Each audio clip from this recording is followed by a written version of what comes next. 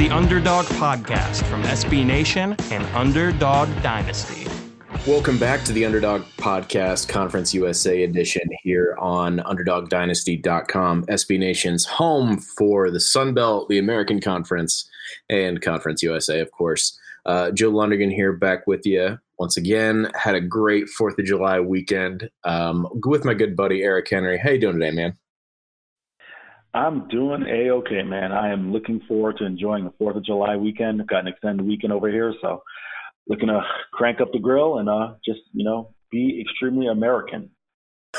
Well, way to break the illusion now, because I said I had a good 4th of July weekend to pretend we're not recording this the day before. But I totally missed that. You did. No worries. Of course, the staple of 4th of July, cooking hot dogs. I'm going to be up in the mountains in Colorado for a wedding, so looking forward to that, and looking forward to people being conveniently not able to reach me because there's no reception. So that'll be good. But only got a few more. I think we only have less than 8 weeks left until college football. Right, we're getting there. You are correct, sir. By my count, I've been on the FIU calendar, of course, as the FIU beat writer, but I think we're, as far as just college football kickoff, we are under 8 weeks. I know it is 8.5 weeks, or a little under 9 weeks till FIU kicks off at Tulane. So we should be underneath the 2 month mark, and I'm looking forward to college football season. Can't come soon enough. So close, and then we'll be cooking out hot dogs on the grill every weekend for tailgating and just celebrating the real America's game, if you ask me. But looking forward to seeing some of the top players in Conference USA this year, and that's something that you've been familiarizing yourself with quite a bit the last few weeks with your top players in CUSA series. You just released the last little bit of it earlier this week, I believe, with the final top 10.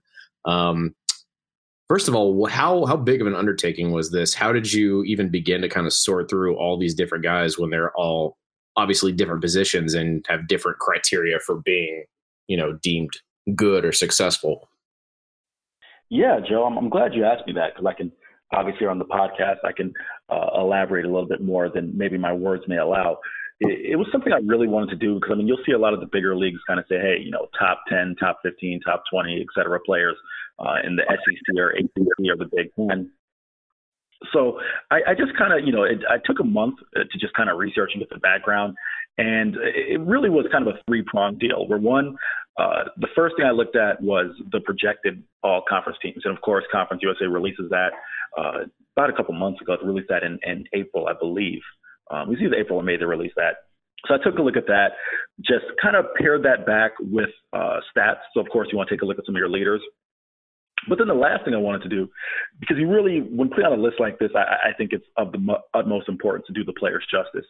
So I went ahead and I contacted a beat writer from every single program, as well as a couple coaches. I won't name who, but I contacted a couple coaches from various staffs. And lastly, I had a chance to talk to Brett Romberg, who called Conference USA games for BN Sports last year.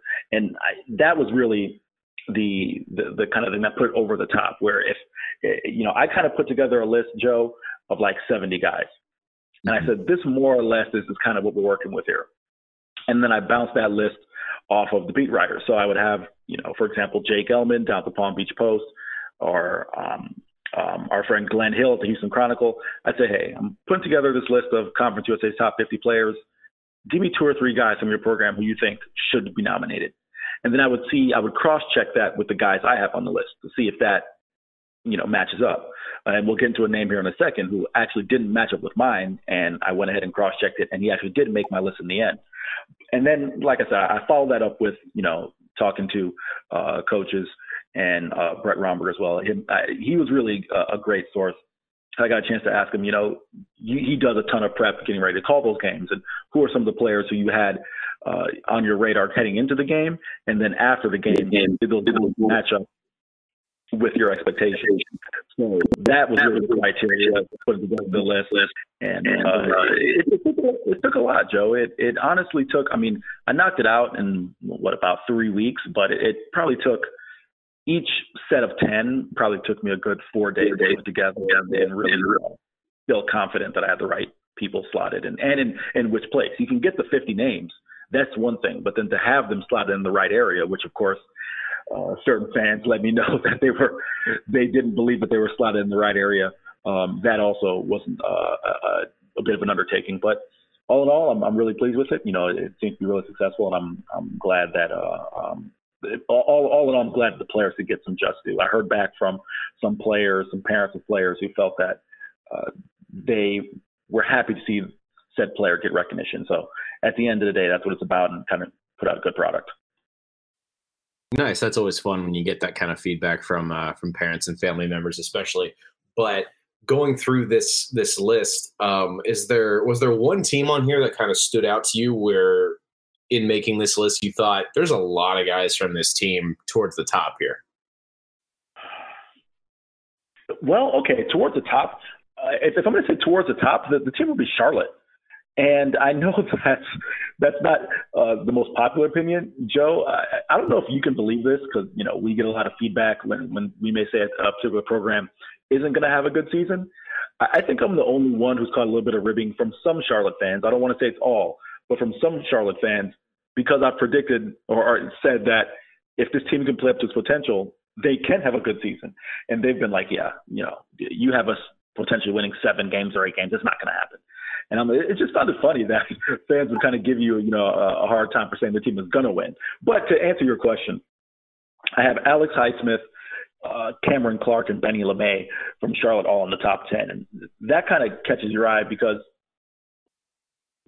some people, most people, don't necessarily have Charlotte being an upper echelon CUSA team. And really what's holding them back is the quarterback. And that's something we can go into as the season gets closer, and we can talk about some of their differences and some of their strengths. But Charlotte had a lot of players at the top. Southern Miss as well. I mean, on defense, Kyle Hemby and guys like that, Rasheem Booth. They have a lot of solid players on their defense, and they made their top 20. And then lastly, FIU. And this is where it's tough because you don't want to come across like a homer being biased.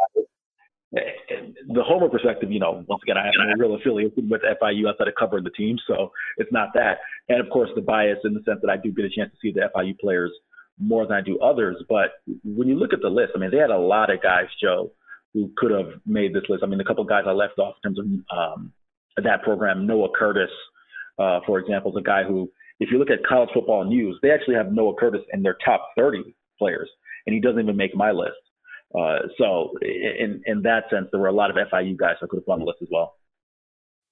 Yeah, for sure. Speaking of FIU, number 2 on your list, not to spoil it, but I'm going to spoil it. Sage Lewis at linebacker for FIU, number 2 on the list. Just how, obviously he's a very important guy for FIU's defense going into this season, but what was it about him that, made you want to put him so high on this list? The thing about Sage, Joe, is, quite frankly, if he isn't there last season, this team, they probably don't win 9 games. And that's not to say that the offense wasn't talented enough to do so, but the run defense, as anyone who's heard me on this podcast knows, was not good. And Sage covered up a lot in terms of, let's just use the FAU game, for example, in which, if my memory serves me off the top of my head, they ran for over 400 yards that game. FAU did it on FIU. If Sage Lewis isn't there, Devin Singletary and Karras White are probably still running to Tallahassee right now at this point. Charlotte, Benny LeMay had a great game, 150-something yards, 4 touchdowns. If Sage isn't there, as a matter of fact, it's a play that I put in the article itself, which is Charlotte was up. But people forget this, that Charlotte was up 7-0 and driving to go up 14-0. And Ishot Finger, who's the backup running back for Charlotte, fumbled. Sage scooped it up and returned it the distance for a touchdown. And that's a swing right there that game was going to be 14-3. Instead, it's 10-7 FIU, and they only win by a touchdown. So it's a play like that just really kind of set Sage apart. And in addition to him setting a program record for tackles, he had 9 passes defense last year. So he's very good for a middle linebacker in pass coverage.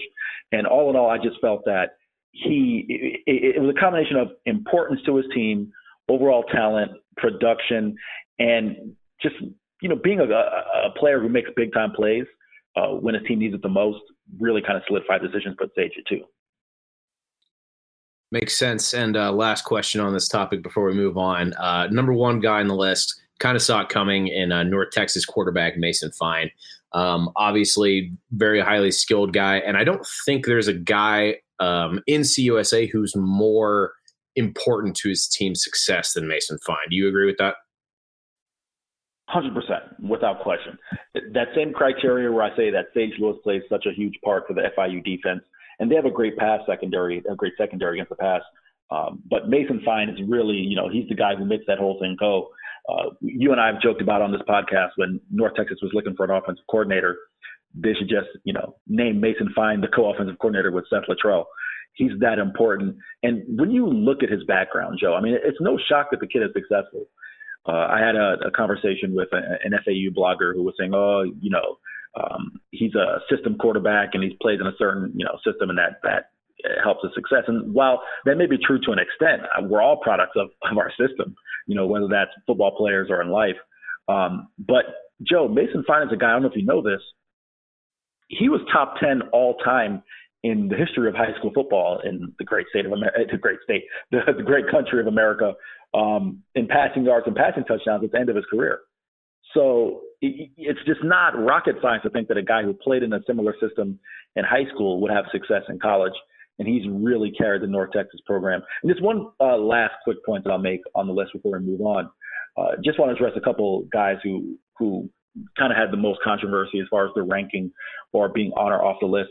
Three guys in particular, and I'll let you, kind of finish up with any thoughts you may have on it. Harrison Bryant at 12, FAU tight end. That was a guy who I got, Jake Elman decided to let me know. He's like, hey, I think you have Harrison Bryant too low. He put it out to his audience, and of course that audience is the majority of FAU fans. I think it came back a resounding 81% that I had him too low. Of course, there's some bias there with it being mostly Owl fans, but he was someone who caused a lot of controversy. Amik Muhammad was a guy as well Amik Robertson. I'm thinking Tari Muhammad from North Texas. Amik Robertson at 8. I had some people say that he was a top 5 guy. Overall, he's the best quarterback in Conference USA, so I don't think I necessarily slighted him. And the last two, I would say, Joe, this one's up your alley, being a Western Kentucky guy. Mm-hmm. I had Aaron Cephas on the list at 39. Who I left off was Lucky Jackson. And I was really torn about that because I like Lucky a lot as a player. It's just kind of hard to tell. Cephas has a higher upside. He's a big play potential guy. So I left Lucky Jackson off the list. He's actually on College Football News' list in the top 30. And then James Morgan, Jack Abraham. I have James on my list in the top 15. College Football News actually doesn't have James Morgan in their top 30. Instead, they put Jack Abraham in their top 30. So those are three names that caused a little bit of controversy. Interesting. Yeah. I don't disagree too much on the Aaron Cephas versus Lucky Jackson thing. I think as talented as Lucky is, I think teams kind of just figured out a better way to defend him last season, and it certainly didn't help with the quarterback situation that they had going on. Hard to show you're good when people aren't getting you the ball often or even close to you in some cases. But anyway, no, I thought it was a good series overall. So if you haven't checked that out already, go ahead and do that. I'll link it in the body of the article for this podcast episode. But they're out there on the internet and on Twitter and stuff already. So read that if you're looking for more content to get you primed for the upcoming football season. Next topic, we've talked about UConn already, as has Joe Talk, with them leaving the AAC to go back to the Big East in basketball and their fate in football. Well, they're figuring it out. And that kind of spawned a Twitter discussion amongst CUSA fans on who should, quote unquote, move up to the AAC to take the Huskies spot. Is that kind of fair to say? Is that what was going on, Eric? You pretty much hit the nail on the head. I mean, that's not an understatement. I saw fans from, just off the top of my head, FAU, FIU, Charlotte, Old Dominion, Southern Miss, Louisiana Tech, UAB, North Texas, pretty much all of CUSA schools, except for maybe a handful, maybe UTEP or UTSA, I didn't see much of an argument from those fans. But it just was kind of surprising. And that's not to say that I don't think that there are CUSA schools that could be competitive. But I think fans tend to get lost in the hoopla of football and what that can do for your program. And they don't necessarily think about the totality of moving an entire athletic department and an entire athletic operation up a league. The example I'll use is USF. When USF made the move from, if my memory serves me correct, Conference USA to the Big East. Yeah, I believe that was the move before the Big East became the American. Mm-hmm. The football program flourished. I mean, they did well. For a point in time, they were ranked number 2 in the nation. If you live anywhere near these parts in Florida, USF fans won't let you forget it. But the program that took the hardest hit was basketball. I mean, they were a perennial CUSA contender under Seth Greenberg, who's now an ESPN analyst. If you're a college hoops fan, I'm sure you know that name. But he coached in Tampa for about 7 years and had the team they made a couple of NITs just on the cusp of making the NCAA. And then they went to the Big East. And of course, Joe, you can remember this is the Big East that we know now. This was the Big East with UConn and Syracuse and Georgetown, et cetera, et cetera. And they just got demolished for years. So I think that's something that fans should take into account when saying, hey, I want my school to move up a league. Now, as far as the Conference USA programs or fan bases, I should say, who kind of made their argument to go up, I have 3 in mind who I would say, okay, maybe. Ideally, I'd like to see all the programs stay. I mean, being biased, this is the Conference USA podcast, and I think a lot of the programs have room to grow. But I would say Old Dominion kind of won me over as far as their facilities argument. And they've been solid in basketball over the years. Football, they're not coming off of the best of seasons, and that kind of hinders certain things. But overall, as an athletic program, they've been pretty solid. UAB is in a really good position with the new football stadium going up, and they're also a team, a school that's had solid success in basketball and in other sports.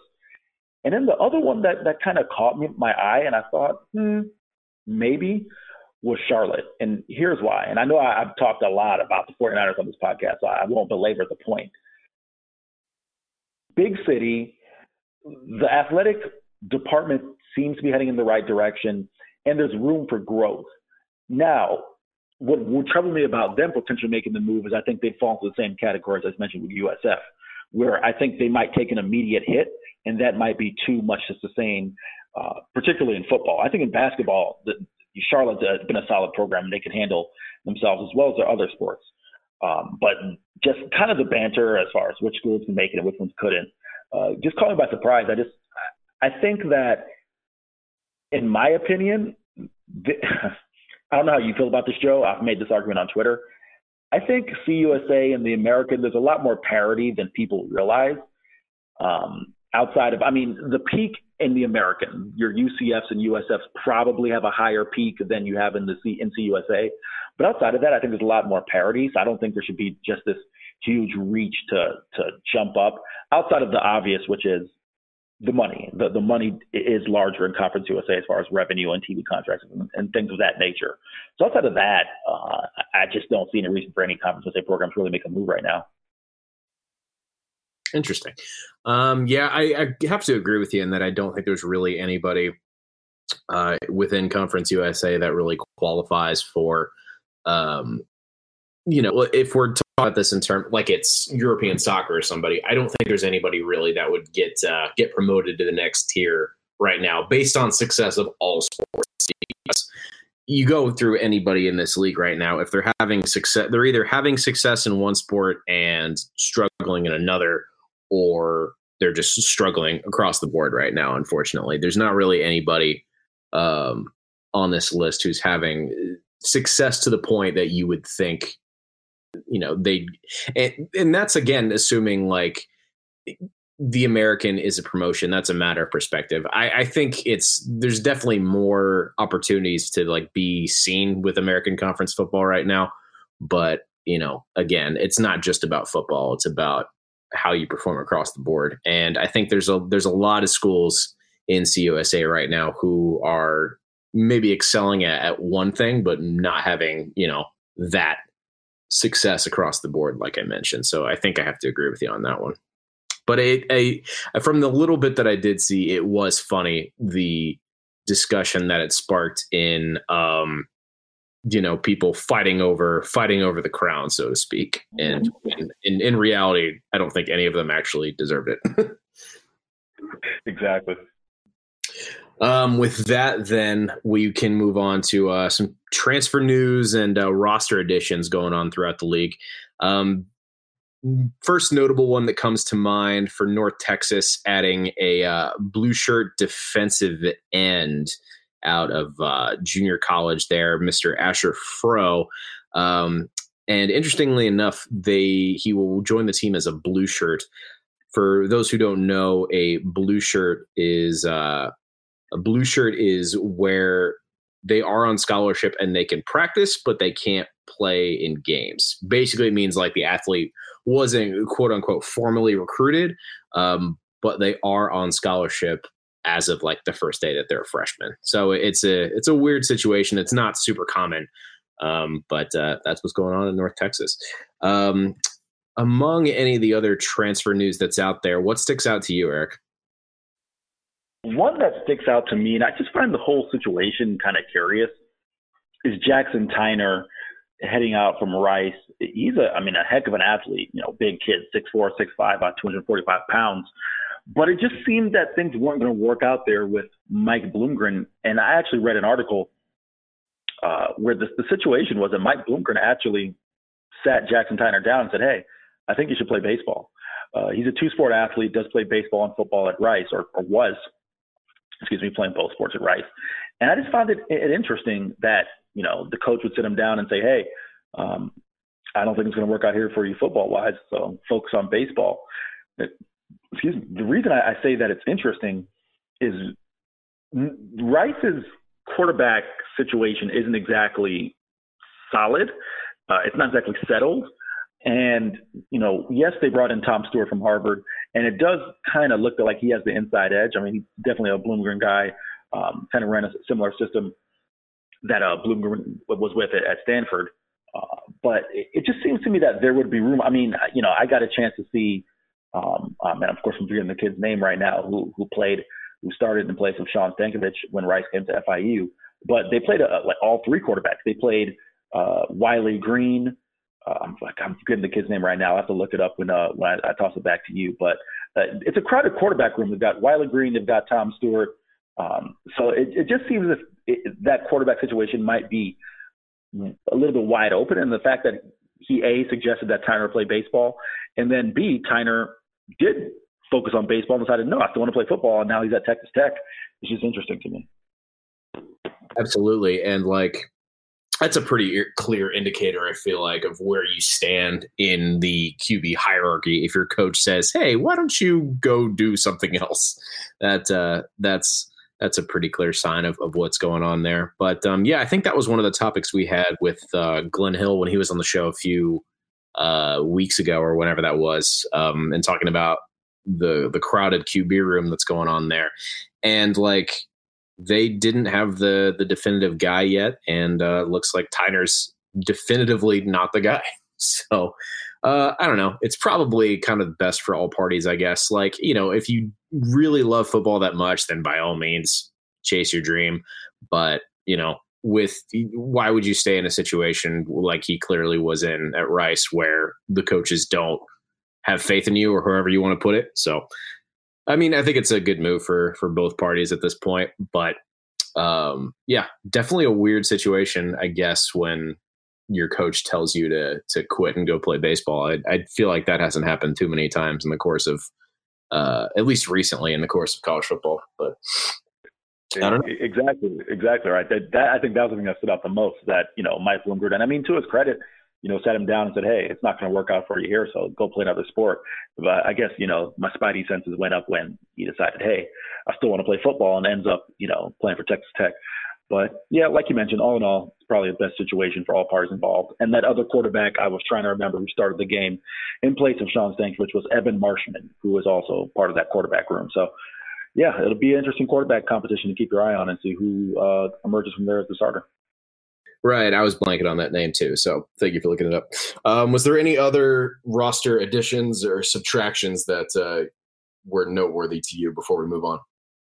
The only other ones that stood out to me, and of course, covering the FIU program, I have a chance to see this up close. FIU, I mean, the turnover at the defensive line has just been incredible. Josh Little is no longer with the program. He was a guy who was at Kansas State before coming to FIU. He was the second defensive lineman the third defensive lineman, including Furman Silva, Taylor Humphrey, and Josh Little, who all saw significant time last year, who are no longer with the program. Instead, they get a kid, Chris Whitaker from Kentucky. Not 100% sure if he's going to be eligible this year or not. I know they're seeking a waiver. Defensive end was a 3-star recruit, in the SEC. He's already at FIU and enrolled in classes. And then the next name I'm hearing, who it's pretty much a certainty that he will be part of the program next year, is Damon Moore, who was a defensive tackle, 6th-year guy, had to sit out 2 years at San Diego State. Played in, he was just a rotational guy, played in about 25 games, didn't really crack the starting rotation, but it's going to be interesting to see what role he may play if he does indeed end up at FIU. Once again, it's a situation where it's looking more likely than not that is where Damon Moore is going to end up. Yeah, could be a good addition there, but time will tell, I guess. I'm not too familiar with where he would fit in there, but I feel like, oh, God. Big yawn. Apologize. But yeah, I feel it's late. It's late, Joe. You're off the hook. Yeah, yeah. Like I mentioned, preparing for a big trip here, and I've been running around all day. But I feel like that will be interesting to see how it plays out. Finally, I think the last thing we wanted to kind of touch on the show was something that's more just a college football discussion in general. And something I think more CUSA teams should do to kind of combat the issue of low attendance that appears to be prevalent, not just in CUSA, but through all of college football. And that is cheap concessions, or the issue rather is low attendance. But a way to solve that is cheap concessions, which is what, forgive me if there's any Raging Cajun fans out there, because I completely forget every other day what it is you want to be called in terms of your university, but ULL, UL Lafayette, Louisiana, whichever one it is, God help me, recently switched up their concessions menu to be way more affordable, and it's really a great move. I think hot dogs are $1, domestic beer is $2, you can icy for $3, large popcorn is $3. If you look for it, the full menu's out there, but I think this is a really good move because it's a discussion that we've had before this very offseason, actually, in that it's so much more convenient to just watch a game from your couch and on your TV than to make the trip to a stadium.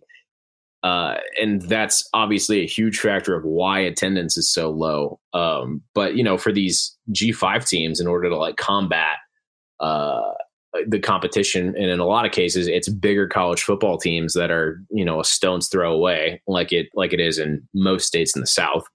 You got to stand out, and I think this is a pretty easy way to do that, and it's something that a lot of broke college kids are going to get on board with, and it's something that a lot of people with families are going to get on board with, because I don't know, if you go to let's just say LSU, which is probably the closest P5, it's just to get everybody in, and you're looking at a few $100 probably, and then you're going to drop another, probably $100 at least on food if you have, if it's your significant other and 2 kids, you know what I mean? So I think with this, that eliminates a big thing that was probably detracting people, and as a fat man, I can get down with some dollar hot dogs and $2 beers all day. So I think it's a good move, and absolutely more CUSA teams need to get on this bandwagon.